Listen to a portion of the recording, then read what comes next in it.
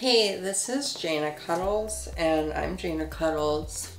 I decided to get out of the doggy coin business because, like, it seems a little bit crazy. Like, someone sold me something that I don't think was doggy coins. I wasn't able to pay rent, and I'm gonna either maybe get evicted tomorrow, but I decided to get into something else.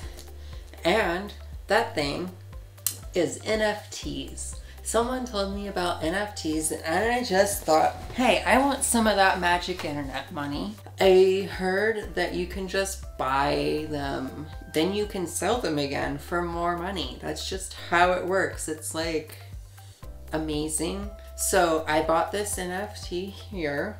It's really cute and I really think it's gonna do well on the market because it's so cute, and I bought it for $50. I don't quite know how to sell them again, but I heard that some meme got sold as an NFT for like $500,000.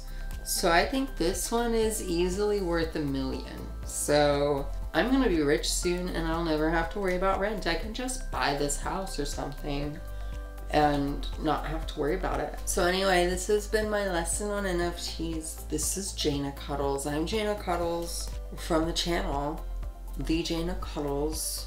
You should invest money into some NFTs. Just if you walk around and go to like marketplaces that you find on Facebook, people will just be like, hey, do you want some art? And I'm like, I only want NFT art. And they're like, yeah, this is an NFT.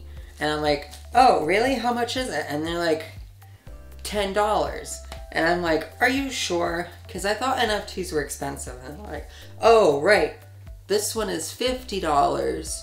And so I bought this for $50, which I think is a steal because I'm definitely making more than that whenever I list this for sale somewhere. I hope to figure that out soon so that I cannot get kicked out of my house. So anyway, that's my lesson on NFTs. Thank you for watching. This has been Jana Cuddles, and I'm the Jana Cuddles from the channel. And you should like and subscribe if you're not already. And also you should ring the little bell on there because apparently that does something on YouTube. Who knows? Bye.